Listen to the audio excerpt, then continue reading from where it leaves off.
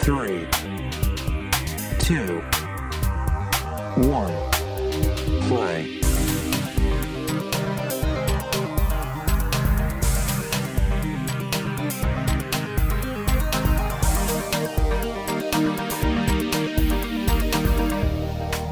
As people call him, Cool Khan, the feathered serpent god.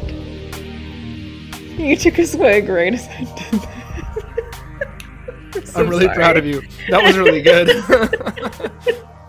I'm not Winston Duke. Nobody is except for Winston Nobody is Duke. except for Winston Duke. I just wanted an excuse to say that again.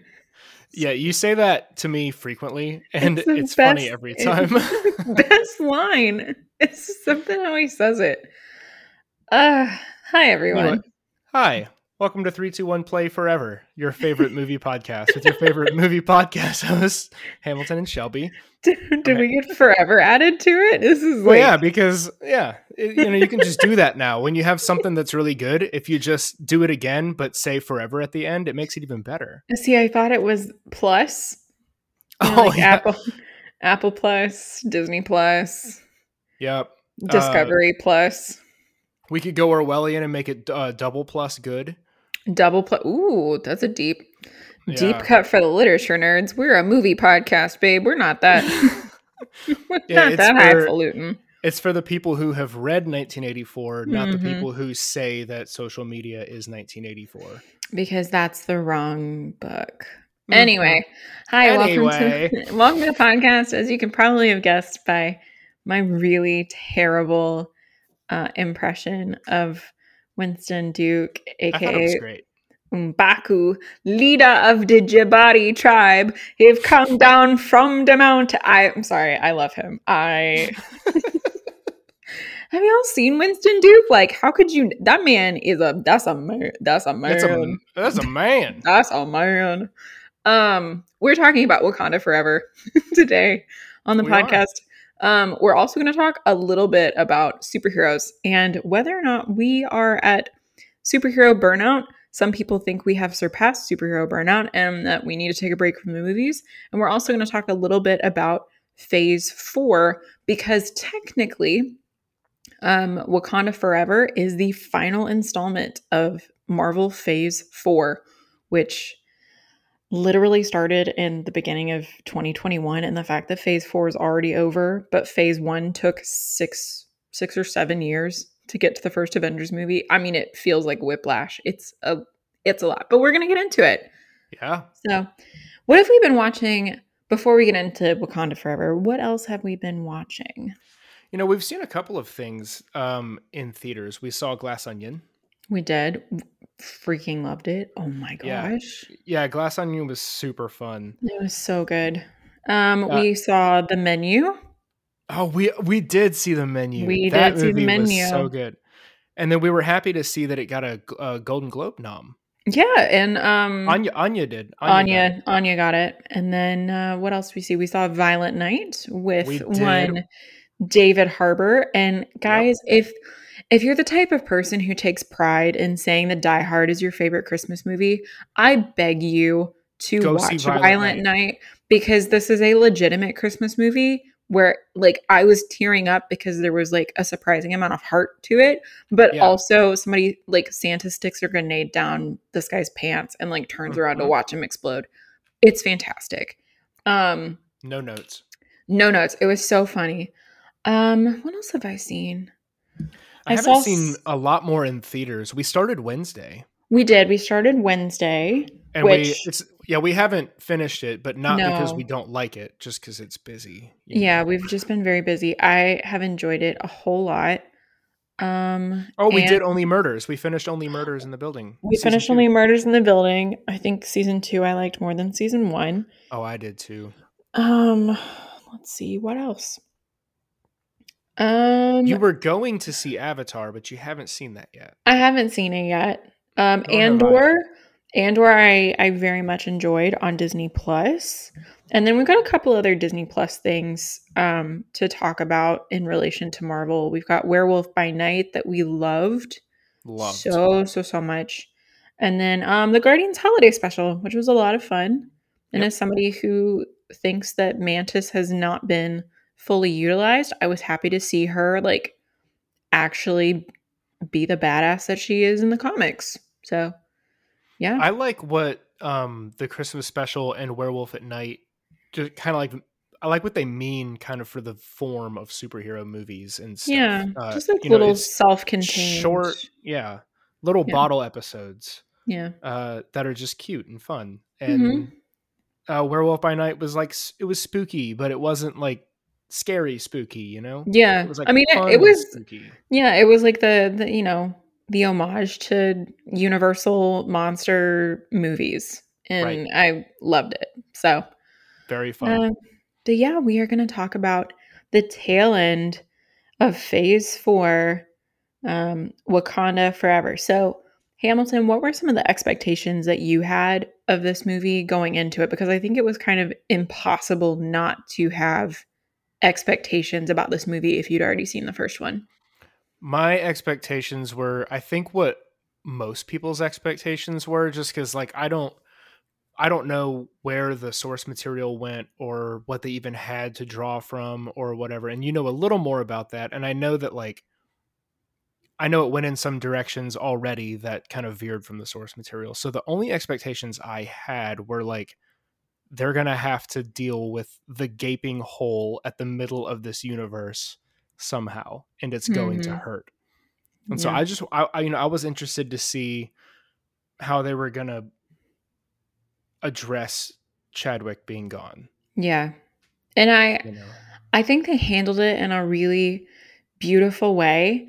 Someone on YouTube actually pointed out that this is now the third character where it is implied that cancer it's implied that it was cancer. It was something that was very advanced that he was Mm, able, and like that was how Chadwick died. But I know that Ryan kept it intentionally vague because he didn't want to seem like he was capitalizing off of Chad's death. But right. like we've seen Star Lord's mom in Guardians Volume 2 because she had very advanced cancer from, yeah, that was how You're Ego killed right. her. And then we just saw it with Jane Foster, which like that's in the comics too. Like that's her whole arc, and it's beautiful and heartbreaking. And Hmm. I think that was like the one thing about Thor: Love and Thunder that Taika really nailed, was her whole story arc. Wasn't much about that movie that he nailed otherwise, but like Jane's development was great. Nervous laughter. I know. But yeah, that's what I was interested to see is like, Yeah. how are we going to like straddle this weird line between audience sitting in a theater and like universe where a character exists, you Yeah. know? And I think that they did it. I think they did it really well. Cool. Um, yeah, go. You were going to So, say something. well, and I know that like Letitia was not, especially after some of the stuff that she said during the pandemic, um, and her kind of not anti-vax, but like questioning the vaccine, and like that there was a whole lot of pushback, and people were like anyone but her. But Hmm. honestly, like if you look at her interviews with Chad and like their like her and Chadwick's chemistry together, and she said in an interview the story of like who called her to tell her because she saw it, like people started texting her like I'm so sorry for your loss, and she was like what, and she saw um like a group chat or something, and she didn't believe it, and so she kept calling Chadwick's phone because she was like I know he's going to pick up, and it was Daniel Kaluuya had to call her and say like Tish, you have to stop. Like his wife is trying to, like the family's trying to process stuff, like Oh that my it happened. gosh. And I think just from the storytelling and then like the fact that she is who takes over for him in the comics, it just made the most sense. And so I think Ryan made the right call. I know whoever he was going to put in the suit, it was never going to please everybody. Yeah. And there was no way that he was ever going to please anyone, but he was put in this like really difficult position as somebody who is a really good friend to Chadwick. Like, how do you honor your friend? And then also, how do you honor the story that you loved so much? That's why you took the role, like you took the director gig in the first spot. So yeah, that was my biggest worry. Was I was like, I don't want him to like do fan service here, but I want it to feel like natural and true to everyone, like where everyone is and the character development, the storyline. And Do you feel he did that? yeah, I definitely think so. And I think what was maybe like more impressive is that like through this this portrait that he painted of like how grief affects people differently and pointedly. And I know there have been a lot of like really stellar essays from like Black cultural experts and Black movie reviewers that have said very pointedly how he pulled like things from Black culture and grief and like obviously African culture and the celebration of life and the color white and like that whole thing. And but I think he was also able in the middle of all of that to build Talokan and to build Namor's story and introduce a completely different huge character in the Marvel, like introduce him and like balance it. I thought it was brilliant. I thought it was absolutely brilliant. And I like that that Namor and all of his whole tribe are like the perfect isolated example of what Wakanda was trying to be in the first movie. And so Wakanda's having to like now turn around and be like, oh, there is this like super race underneath the sea who's been here forever. In fact, this one particular dude has been around forever, watching all of this other stuff happening and like being intentionally isolationist about it. And so like having to see, okay, now Wakanda has a major regime change and they're processing intense like national grief and personal grief.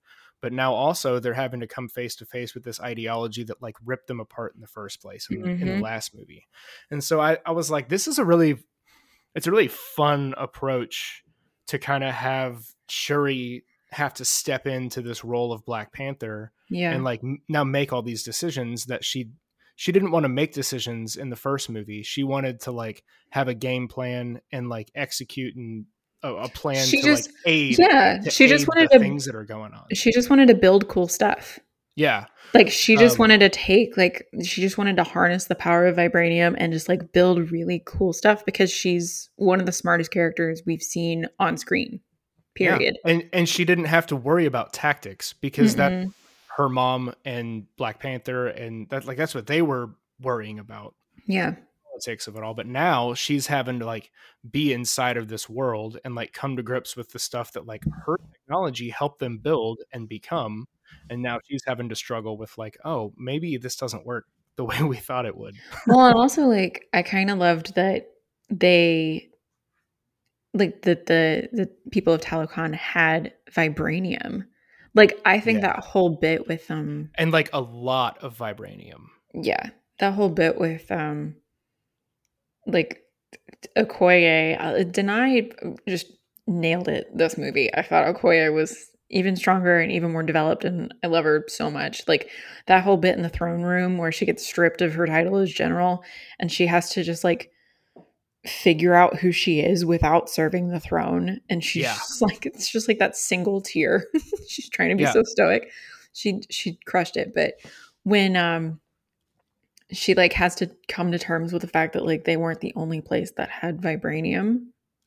Thought that was such a good scene. Because it's, I mean, I wish America would kind of get that message, but we don't have all of the answers or all of the resources or no, I know. And, you know, and the movie tried to talk about that, like to apply it kind of, explicitly to like modern day America, but with the whole subplot of the US government and Martin Freeman's character and like, and we, I remember we were like right when we first saw it, we were talking about like, yeah, everything was great except for everything with all of the white people. Yeah, Like it so was all just completely but unnecessary I feel and like pointless. it was unnecessary for us, I think, but I don't think just reading the stuff that came out, like the Twitter discussion that happened on the threads, like around the trailer, I think people completely missed the fact that it wasn't necessarily Telecon versus Wakanda. Like it wasn't like pitting two minorities against each other. Like they're Telecon and Namor are not the villains. They're No. they're doing the exact same thing as Wakanda. The Right. villains are like the French government and the Yeah. US and Sure. that are literally trying to exploit this. And like I was like, how do you guys not see that the colonizers are still the ones who are causing all of these problems? Yeah. I don't understand how you're missing this, but I feel like they needed to put the US like intervention and intrusion and like that looming threat of them invading in the story because white people are not smart when it comes to how we have affected everywhere that we have colonized. We're not. That's true. We're just not. Yeah, no, I mean, I guess it's a good point. I guess there's a place for being on the nose. I just like, but it was coming from a place of like, I already agree with what you're trying to tell me. Right. So maybe that's why it felt heavy-handed to me. Yeah, and I feel like and like a little preachy. I feel like Ryan though just wanted to cover his bases because he knew that with Sure. most Marvel movies he's going to get some white people that just like don't get it. Like my or first mad that there are 0 white people.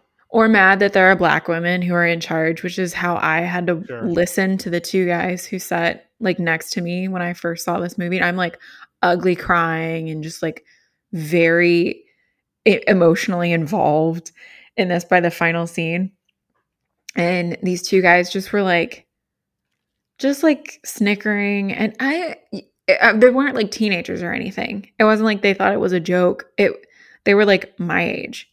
And I was like, you're grown men who are saying really crappy comments about every black woman in this movie. But as soon as Nakia is in her little like tight swimming diving outfit, suddenly black women are like worth your time and attention. Are you serious right now? Like, so I feel like there were a lot of things that Ryan needed to spell out because he knows that, like, unfortunately, there are always those really terrible comic book bros that gatekeep and try and make things difficult for anyone who isn't white and a man. So you mentioned that this movie wraps up phase 4. It does. Of the Marvel Cinematic Universe. What does that mean? So at the very beginning of all of the Marvel movies, Iron Man kicked off phase 1. And then it went Iron Man, Hulk, Captain America, Thor. And then there were Iron Man 2. Did it stop after Iron Man 2? Or was Winter Soldier in phase 1? I don't know. Don't quiz me on where the phases stop. They all stop with a different Avengers movie. So then phase 1 ended with Avengers, phase 2 ended with Ultron, phase 3 ended with Infinity War and Endgame. Well, no, technically phase 3 ended with, what was the Spider-Man movie? Far From Home? No, yeah, Far From Home. No Way Home. Far From Home? Was the one where Iron Man died. No Way Home. No Way Home is the one with Doctor Strange. Okay, so Far From Home. Newest one. So Far From Home. Far From Home, where he's having to deal without having Tony.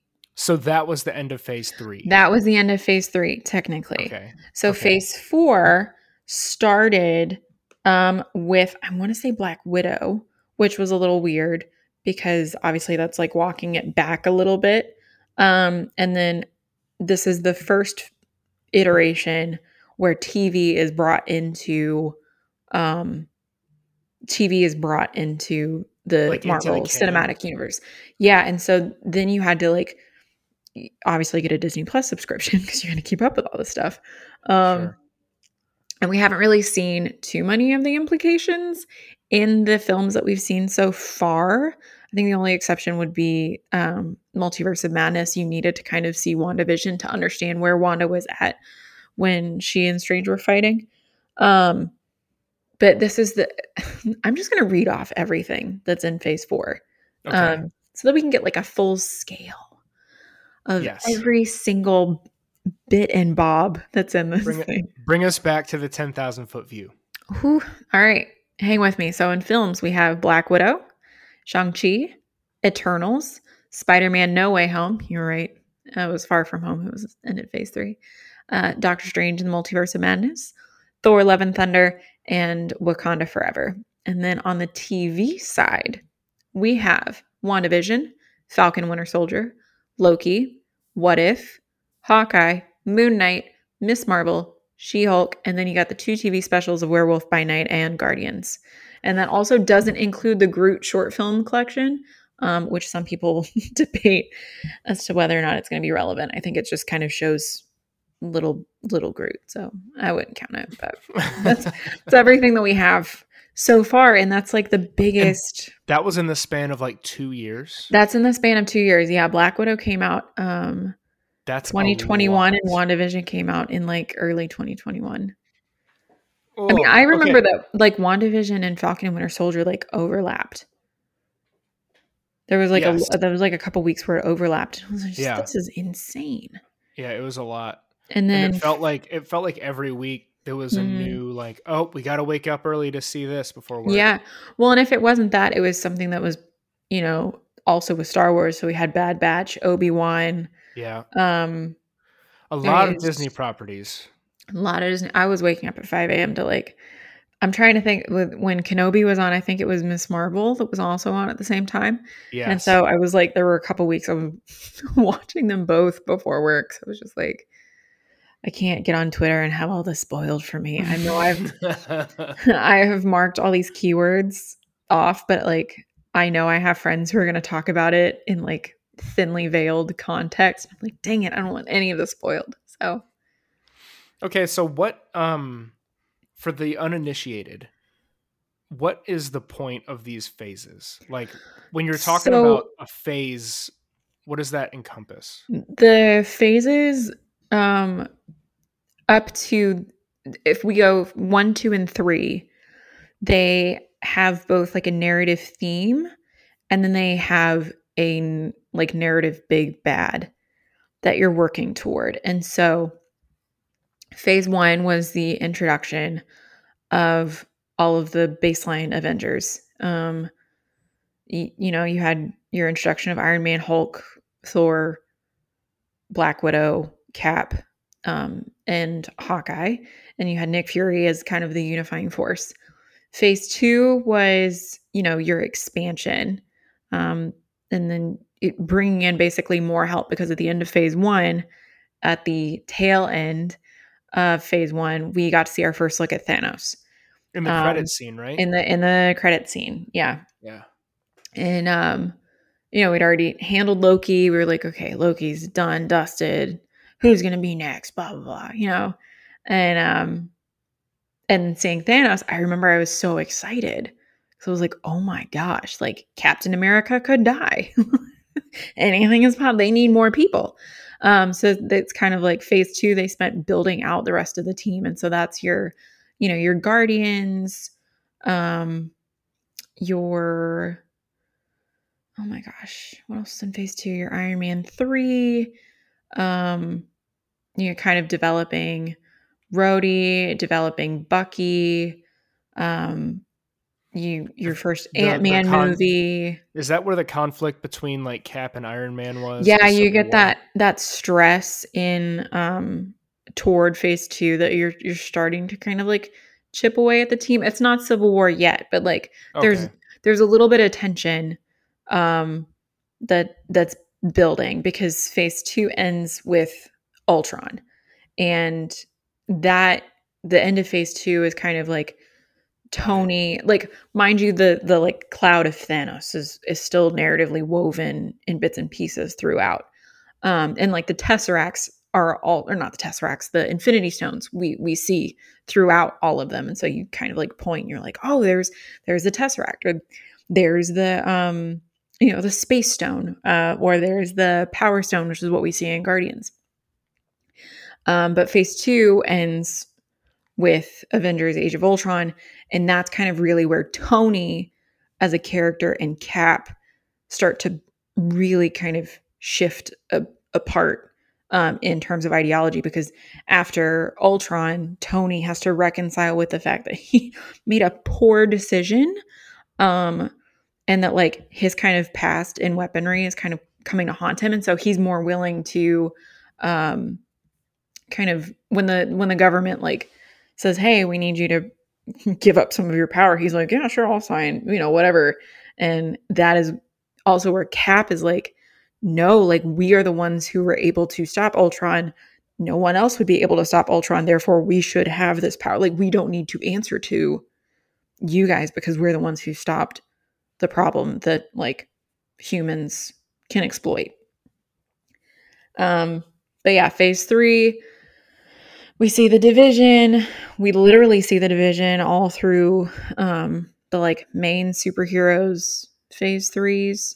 You kind of see Thor, because that's the last one right before Infinity War. And when we finally see Thor in Infinity War, he is just sunk. He has no one. And then, the Avengers it's looking hopeless. And then Thanos comes in and gets ready to break everything up. And so obviously we know that Tony sacrifices himself. Thanos gets snapped. Everybody like goes back to living happily ever after. Cap gets a full character arc where he finally learns how to like do something for himself. I hate when people say that Cap's decision was selfish, because I'm like, no, if you look at it from an Enneagram perspective, like Captain America is an Enneagram type 1 and Iron Man is an Enneagram type 7 who constantly looks to just having a fun time. Like, and so 7 in a zone of like health goes to 1. Like 7 and 1s are like linked together basically. And so 1s, when they learn how to be healthier, become like 7s because they finally learn how to have fun outside of their, like they learn to stop hating themselves and finally have fun. So you're just like, this is narratively where they're supposed to be. Come on. But then we get to Phase 4. Yeah, tell me about that. So it feels like phases 1 through 3, they feel like really unified in my head. Mm-hmm. Because I can follow these threads of these people, and even when the movie is like kind of tangential, like the second Guardians movie isn't like a Captain America movie, in that it's like you're going to trace all of these threads all the way through all this whole story. Mm-hmm. But like everything felt like it was thematically related to each other, whether that was with like a bad guy or a philosophy that they were trying to, like, should we go along with the Sokovia Accords? Yeah. All these little things kind of like help tie these people that we've been watching and liking together and help like ground them in some sort of reality. Yeah. What do we have in Phase 4? And if you could see the face that Shelby just made. It's not a pretty face. I think it's a pretty face. Thanks. You're welcome. I have tried to figure out what the theme is for so long, and I just can't. I feel like there's so many outliers, but if I had to like figure out a theme, just an overarching theme, it would be expansion. And I know that sounds like a weird theme because you're like, that's stupid. But that's the only thing that I can think of would be expansion, and then how the people that we've already met respond to expansion.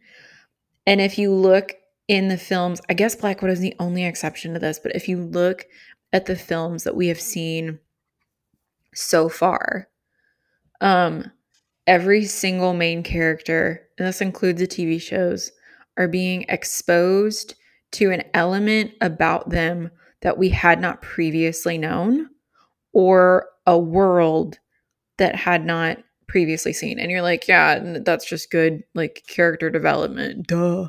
But like in a way that we had not seen in phases 1, 2, and 3, because everything in 1, 2, and 3 that we had seen had been like reactions and responses to, basically in response to previous decisions that were made. Like Ultron came about because of decisions that Tony had made Sure. previously. The Ether, and then like all of Thor Dark World happened because of the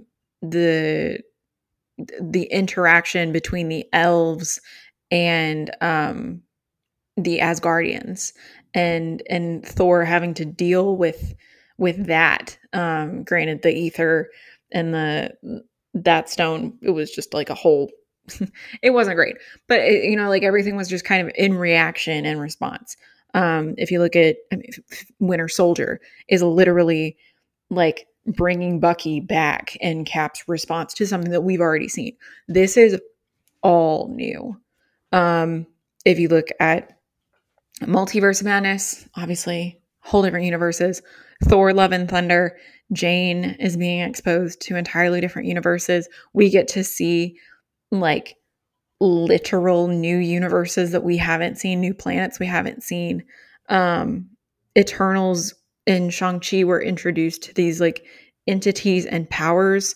Shang-Chi is literally about him like going to Talo and seeing this like mystical magic place where his mom grew up, and he had literally no idea because he hadn't been there before. Moon Knight is all about like self-discovery, and Mark discovering, I guess, a different plane of existence. And there are only like a handful of things in this that feel like they're wrapping up previous stories. I mean, even WandaVision, like she's unlocking a new side of herself. Like I think of like that big battle of her and Agatha, and she's just like, I'm not a witch, I don't have powers, and like Agatha's over here like, no, you're the Scarlet Witch, this is great. But like I can just hear that, like, I'm not a witch, no one taught me magic. But then we do have a couple things in here that are kind of closure and moving on. Like what? Falcon Winter Soldier.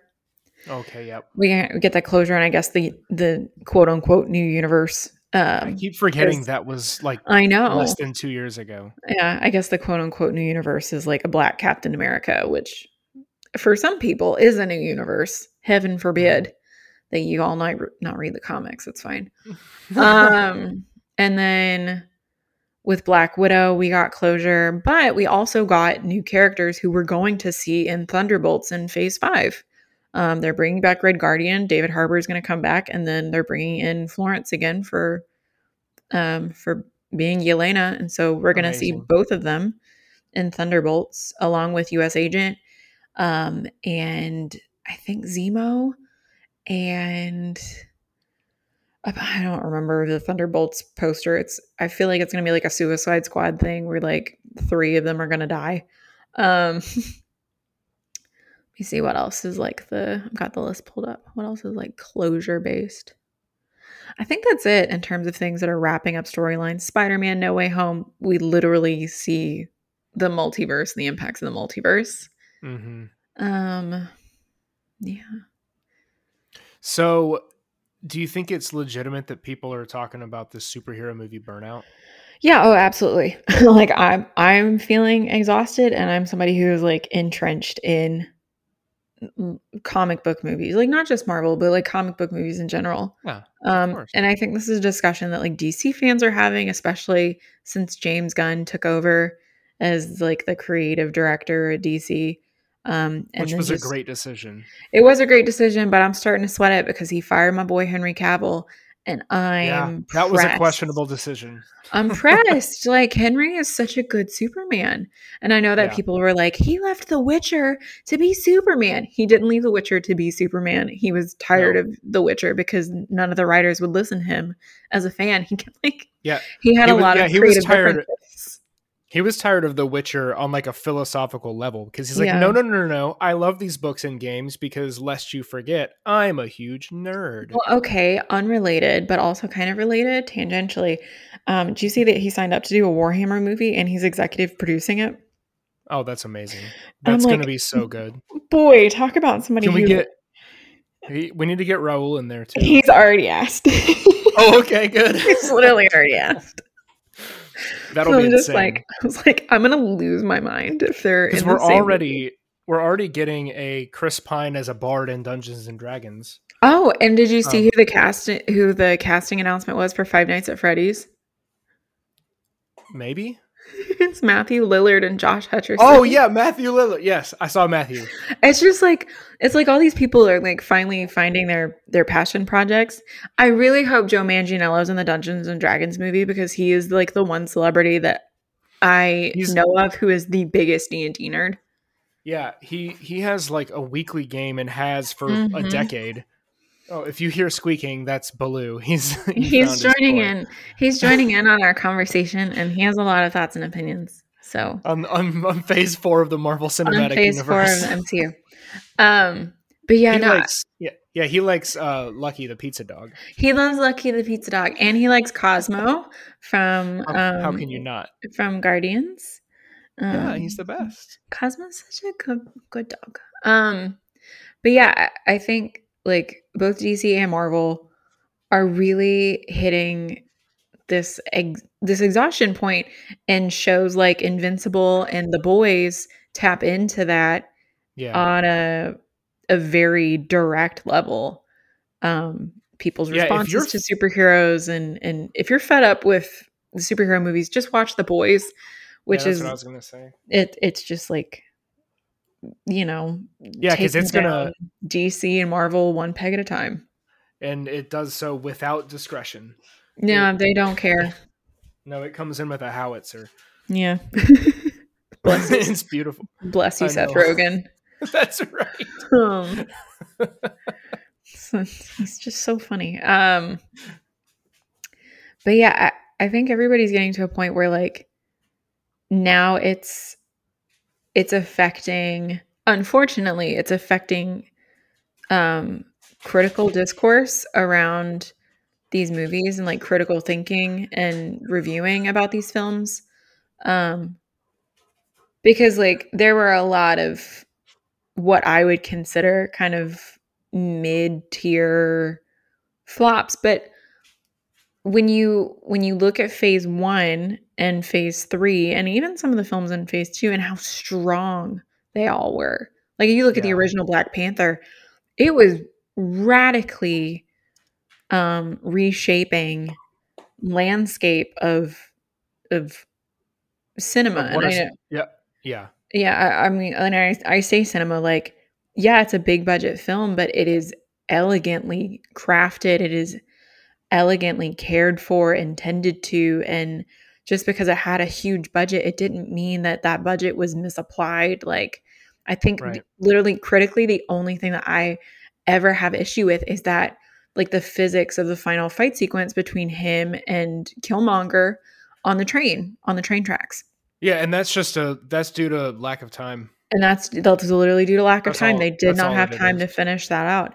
And that is my only criticism of that movie, because I think it is one of those films it's perfect. The first Avengers movie, I think that is another one that like Joss Whedon is a piece of crap, but he knows how to write an ensemble piece, and he did it. Ensemble. He did it. He kept everyone's personalities in check. I think that was just very strong. Um, and so did Joss give us the scene of Hulk smashing Loki around and then saying "puny god"? yeah, Okay, because that's one of my favorite scenes in any movie. yeah, It's so fun. the bloopers on that of Tom trying to like make the noise because he kept making himself laugh because it was just him making that noise and they wouldn't tell him to cut, and so he just kept like doing it and he would start giggling and they'd be like, Tom, be serious. He'd be like, okay. It's great. So you were talking about how this phase of movies especially has bled into critical discourse. And I think the problem is that you have such a high volume. It feels like there's one of these movies out every single week. People are frustrated and concerned that these smaller indie films, and by like smaller indie films, they mean like movies that have a decent budget and have like a pretty decent director. I think like even what an indie film is has also been misconstrued because of the size of the budgets of Marvel movies and DC movies. And also, just so you know, like an indie film can have a budget up to like $30 million. Right. That's still a small budget. Yeah. You know. And so I think because of that, people somehow believe that like Marvel movies are ruining people's chances of getting their movies made in theaters. But I look at the directors for this phase and I say, hold on. No, especially for some of the TV shows. Because you had Academy Award winner Chloe Zhao direct Eternals, which I don't think was the right choice in hindsight, but you still have, you have somebody who literally went from a small budget with Nomadland to a huge budget. Didn't really know what to do with it. Mm-hmm. You had, was it Daniel Kwan? Did he direct Shang-Chi? Hold on. No, Destin Daniel Cretton. Yeah. Right. Yeah. Not Daniel Kwan's one of the Daniels. I've got everything everywhere stuck in my head. For good reason. For good reason. But I mean, you have all these people that are just like critically acclaimed directors that are having to do these big budget films. And you also have the best craftspeople on the planet at making movies in these studios that are like 45 minutes away from where I'm sitting right now. Mm-hmm. They're like some of the finest technicians and grips and camera operators and set builders, and like all of the people working on these things are like the top artists in their field. But I also know that there was a huge issue with the speed at which these have been churned out, to where the VFX contracts have not been healthy. And so basically what Marvel's doing, and I know other studios I'm sure have applied pressure, but none of them have been as severe, I think, as Marvel has on their contractors. Because everyone wants the Marvel contract. If you're a small VFX studio and you're working alongside ILM, and your contract with the ILM says this is what Marvel wants, and you're tasked with doing a single thing for a special effect for a character, and you have to do that through the whole movie. It's a team of like 20, 10 to 20 VFX guys, and you're getting last minute changes a couple weeks before everything is supposed to be wrapped up. Like it's putting pressure on VFX artists that they can't say no to because it's Marvel. Yeah. And also you don't want to blow the contract with your, referring partner. And so that has, I think, also really soured how people receive these movies from like a critical lens. Mm-hmm. And it's something that I'm really glad She-Hulk pointed out, even if it was to kind of make it tongue in cheek, because I love how she was just like, oh, am I going to turn back into Jen? And the Kevin Feige character is like, no, actually we're going to do a whip pan back because the VFX team is already working on something else. And you hear the like Wakanda Forever music like cut in, or like the Black Panther music cut in. And you're just like, oh, okay. And it literally like fades to black and it like wakes up and it's Jen again. So you're like, Amazing. oh, this is great. I think that's funny. Yeah. But like they're self-aware and I think that's their writers are self-aware. I think that's the one thing that like ever since Bob Chapek left the company, Kevin Feige has kind of more openly said, I think there were some things that have been put out in this phase. We've done too much too soon. Mm-hmm. So it's all like aware. It's just no one wants to own up to making that call. Right. Because like Marvel answers to Disney. Yes. Chapek's big push was to get a ton of stuff out on Disney Plus. Because to keep people coming back to the platform. To keep people coming back to the platform and increase new subscriptions. Yeah. Even though he kept sinking money into it, which was at the expense of the parks because the parks are cash cows. They've had like their highest earnings in a long time, especially Walt Disney World. And all of a sudden he's like, I think we're going to have to cut back on the parks because we need to make more stuff for Disney Plus. And you're like, dude, you're not making like once it's on Disney Plus, like that's the thing with streaming. Once it's on Disney Plus or on these streaming platforms, it's not making any money. Mm-hmm. You know, like it's just not. Yeah. And so you're I mean, I don't want to think about how much money they spent on Moon Knight. They filmed it on location. So it's some scenes. They afforded Oscar Isaac. They afforded Ethan Hawke. Right. They afforded F. Right. They got F. Murray Abrams to like. This was not a small budget. It's not small budget. It's not cheap. And also his entire costume was CG. Well, no, they had practical suits. Oh, did they? Yeah, they had. There's footage of Oscar in the suits. I mean, are the practical suits like what we're seeing on the final image? Yeah. or were they reference? No, they were used on set. No, I know that, but like, are those suits that he was wearing what we see in the final image, or were they reference for the CG artists? Because most of the time, his suit did not look real. They were really, the suits really detailed for them to be reference. Like, I would be shocked. I mean, I'm sure they did the like, because obviously like the wrapping and the touch-ups and stuff.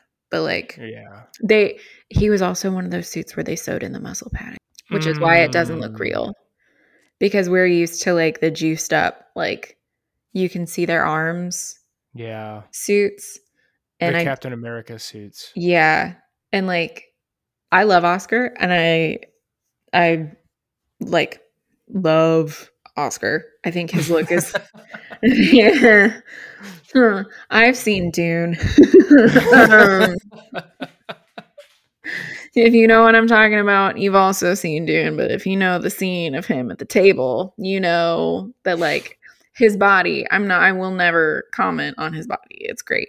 But like, it's not one of those things where he's going to fill out the suit in the same way we've seen other superheroes. So I think that was one that like kind of looks fake because he had some things added. He's not built like a Hemsworth. Don't make him look like a Hemsworth. Well, no, he's not juiced. Right.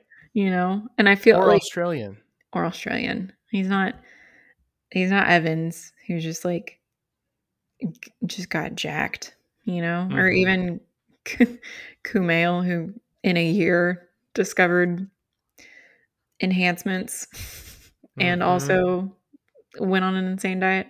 But yeah, I think we're all just kind of tired of Marvel for a little bit, which makes me really sad because phases 5 and 6 are bringing in my favorite people from the comics.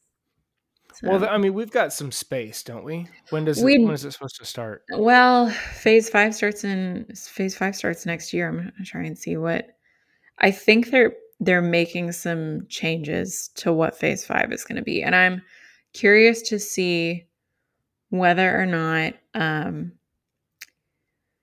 Blade even happens. Mm-hmm. Yeah, it's up in the air right now. It is. It's up in the air. I think if they wait any longer, Mahershala is going to walk, and I wouldn't blame him, because he's just kind of tired of waiting around. But Phase 5 is going to start with Ant-Man and Wasp: Quantumania, which is going to see Ant-Man pull a Star-Lord and let Kang into the larger universe, which is going to suck. But Paul Rudd is more likable than Chris Pratt, so I don't think it's going to be that hard for me to forgive him for like letting Jonathan Majors go kill people, you know? It's not going to be that big of a deal.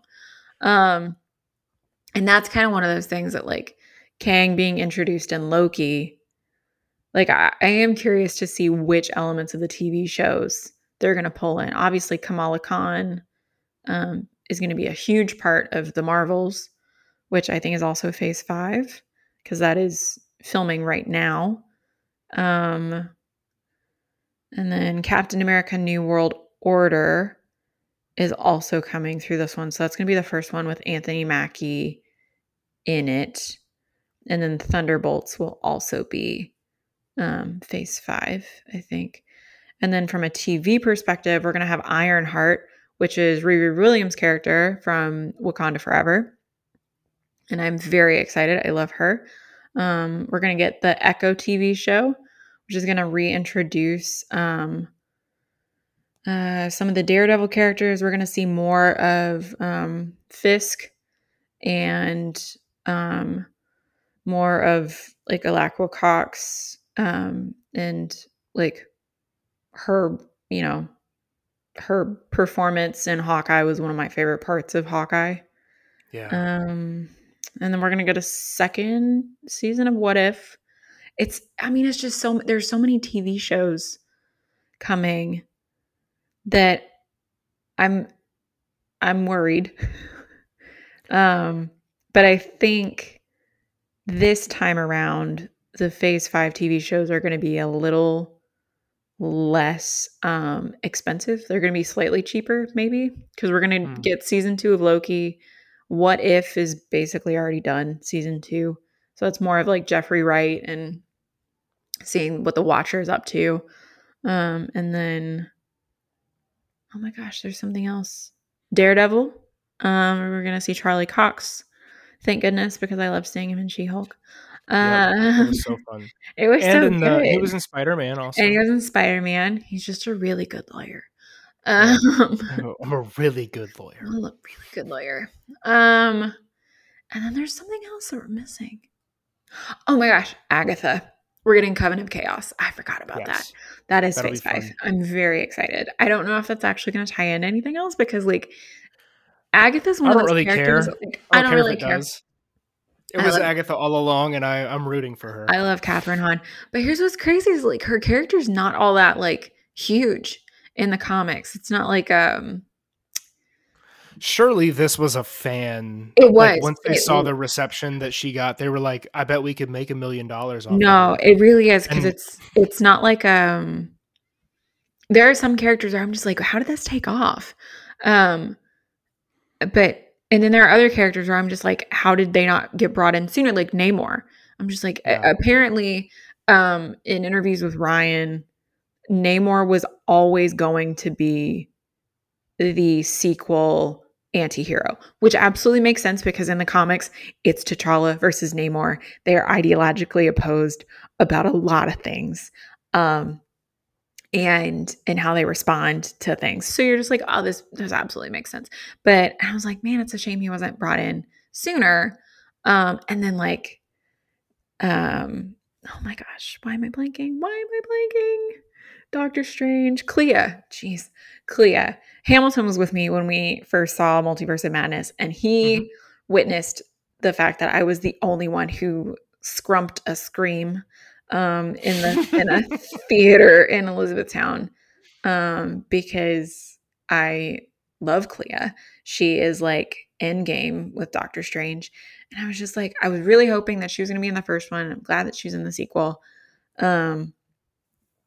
But I mean, we're going to see all these characters from the comics. I think that should have been in the comics, or should have been in the movie sooner.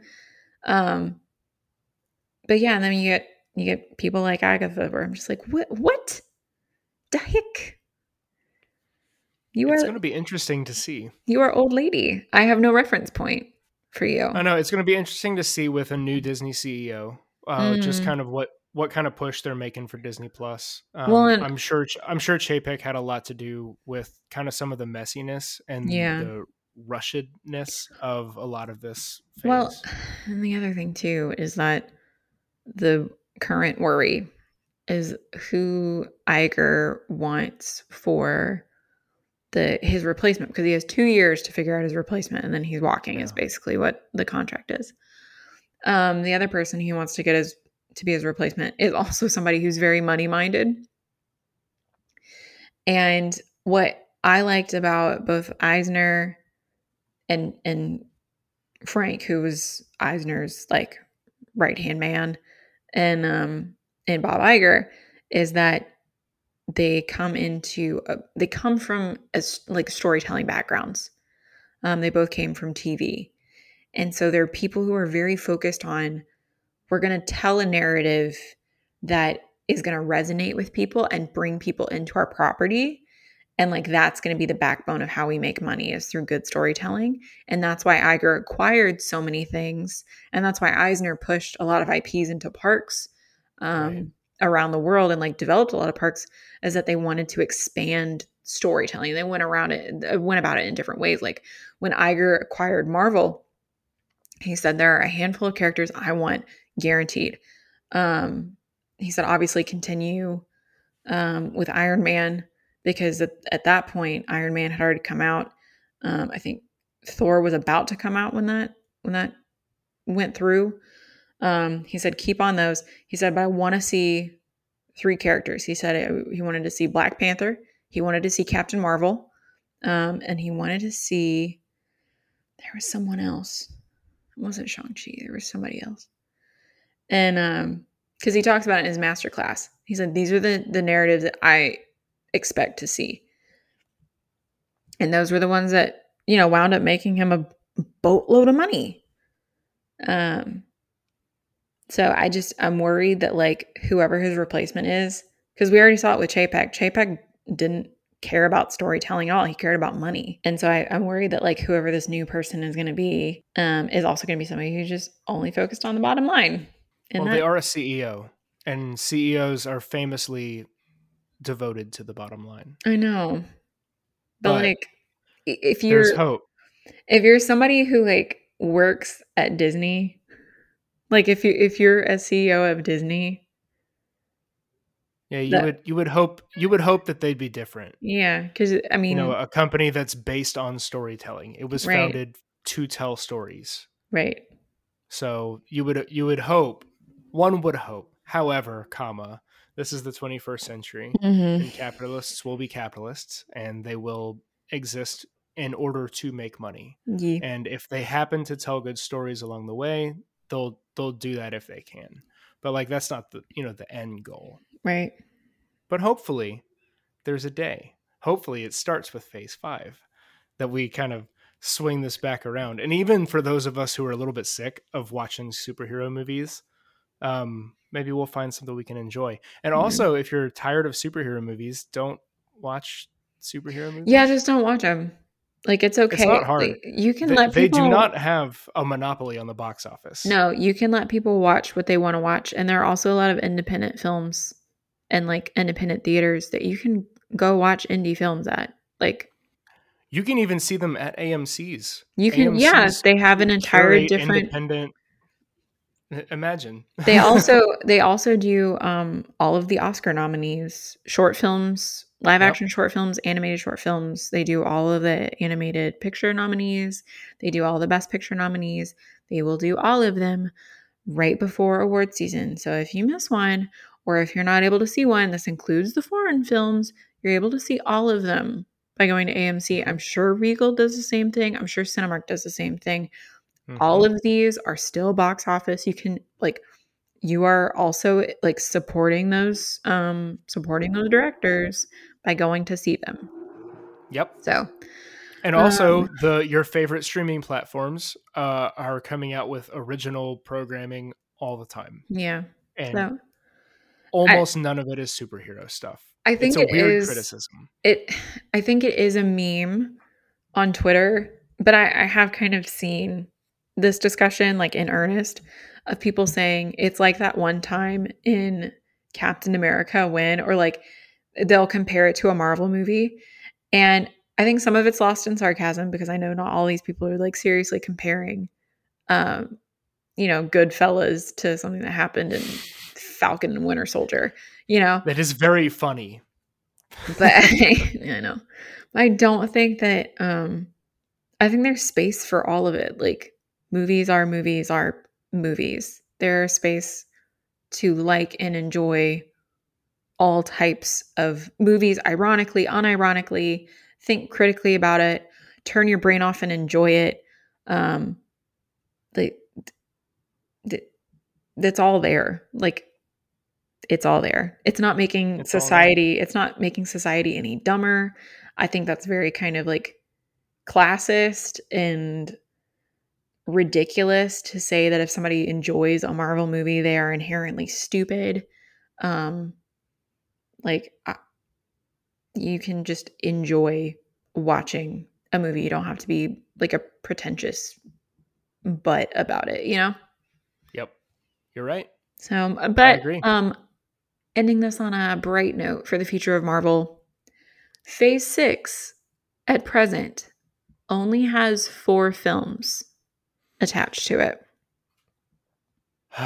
The relief that just came off of my shoulders. Well, Oh no. I think it's because And 74 television shows. No, I think it's because they don't know what to do with X-Men yet. It's because they don't own X-Men yet, right? No, they do. Oh, they do? Well, it's like a weird middle ground. But there's a line that they're walking to, because there's a reason that the X-Men movies are on Disney Plus, and it's because Disney bought Fox. Oh. But because those movies are so fresh, and obviously Logan being brought back into Deadpool, like that's kind of a big deal. Those movies are so fresh, they don't know what to do with the X-Men. Because what people don't realize about Marvel properties is that the Avengers are like C-tier comic book characters. Like they're not the main characters. Like the most popular Avengers are probably Spider-Man and Hulk. Like in terms of comic book sales throughout its history, and Black Panther. And then the reason they even went with the Avengers is because Disney didn't own X-Men, and Sony has Spider-Man, and Fantastic Four was also oh my gosh, who owned the Fantastic Four? Fox, maybe? Was it Fox? Sounds right. 20th Century Fox? 20th Century Fox, I think. Or somebody did. Sure. Let's go with it. Somebody else did. And in terms of like comic book sales, X-Men, Fantastic Four, and Spider-Man are your 3 biggest sellers.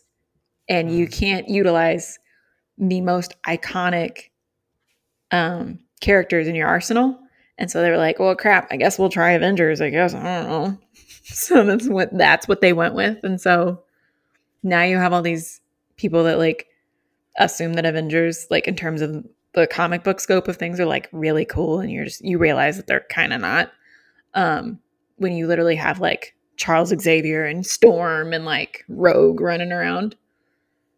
But yeah, it'll be really interesting to see, one, how they bring in the first family and how Fantastic Four is utilized narratively. And then obviously explaining where the heck they've been.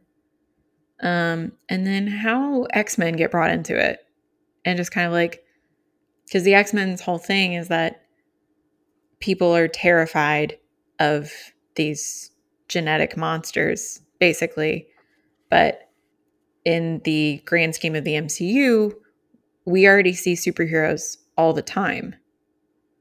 And people don't like freak out or treat them as monsters in a way that requires legislation. Like we saw the Sokovia Accords, but like we're not seeing anything on this scale and mass implementation of like the threats that the US government was trying to put on the X-Men, you know? So that's just me nerding out. Do you have any more thoughts? I always have more thoughts. I need to stop talking because this has been going on for an hour and 6 minutes. I need to stop talking. I'm just very excited for... I want to be excited for all the new Marvel movies, and I'm just worried that like I was disappointed in Multiverse of Madness because I still think Scott Derrickson should have directed Multiverse of Madness. And it's not that I don't love Sam Raimi, because the movie was very Sam Raimi, but I didn't like the decisions. It should have been Scott Derrickson. I liked some elements of Thor: Love and Thunder, but I wasn't a huge fan of it.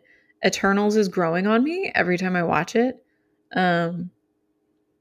It's still just, it doesn't warrant a 3-hour runtime.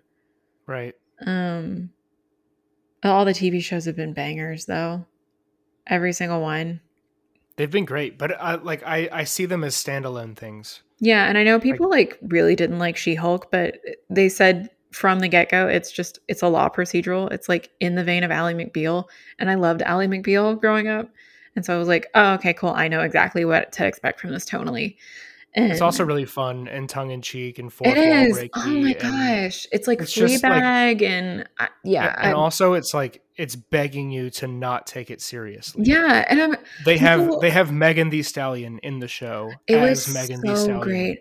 People got it's not supposed to be serious. I saw this really kind of I don't know. It's one of those YouTube channels where they only exist to make fun of the stuff that women do and people of color do, and it's a white dude was it Andrew Tate? No, it's a white dude who's just angry that other people exist and think things are cool. And so he did a Marvel cringe compilation. And one of the things, apparently they think that her twerking with Meg is cringe. And I'm just no, when she said I would kill for you, Megan Thee Stallion, I literally that resonated with me.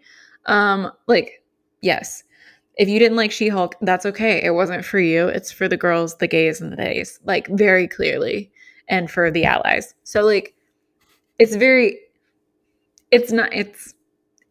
one of those shows that is very predominantly not for who comic books used to be written for in the 70s.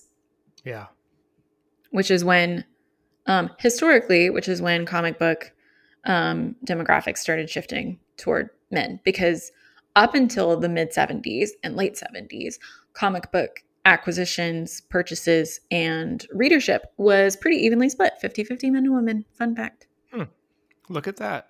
Learning new things all the time. Yeah, if you're ever interested in the history of comic books and your favorite comic books, I can highly recommend reading the book Super Gods by Grant Morrison, who is a comic book writer. If you're a comic book reader, you will probably know some of his stuff. He's kind of controversial in terms of his decisions with what he does with comics, but he's a really good comic book historian, and Super Gods is a really great read. It starts with Superman and the inception of Superman and goes into Batman's creation, and then the saucy creation of Wonder Woman, and then you get into the Marvel stuff. How exciting. That's a good recommendation. It is. I could talk about superheroes for another hour, but we're going to stop because we have to talk about Glass Onion, and I really want to get into that one too. So, all right. Well, then, if you have nothing else, then I certainly have nothing else. I don't know what I could add. No, I have a question for you.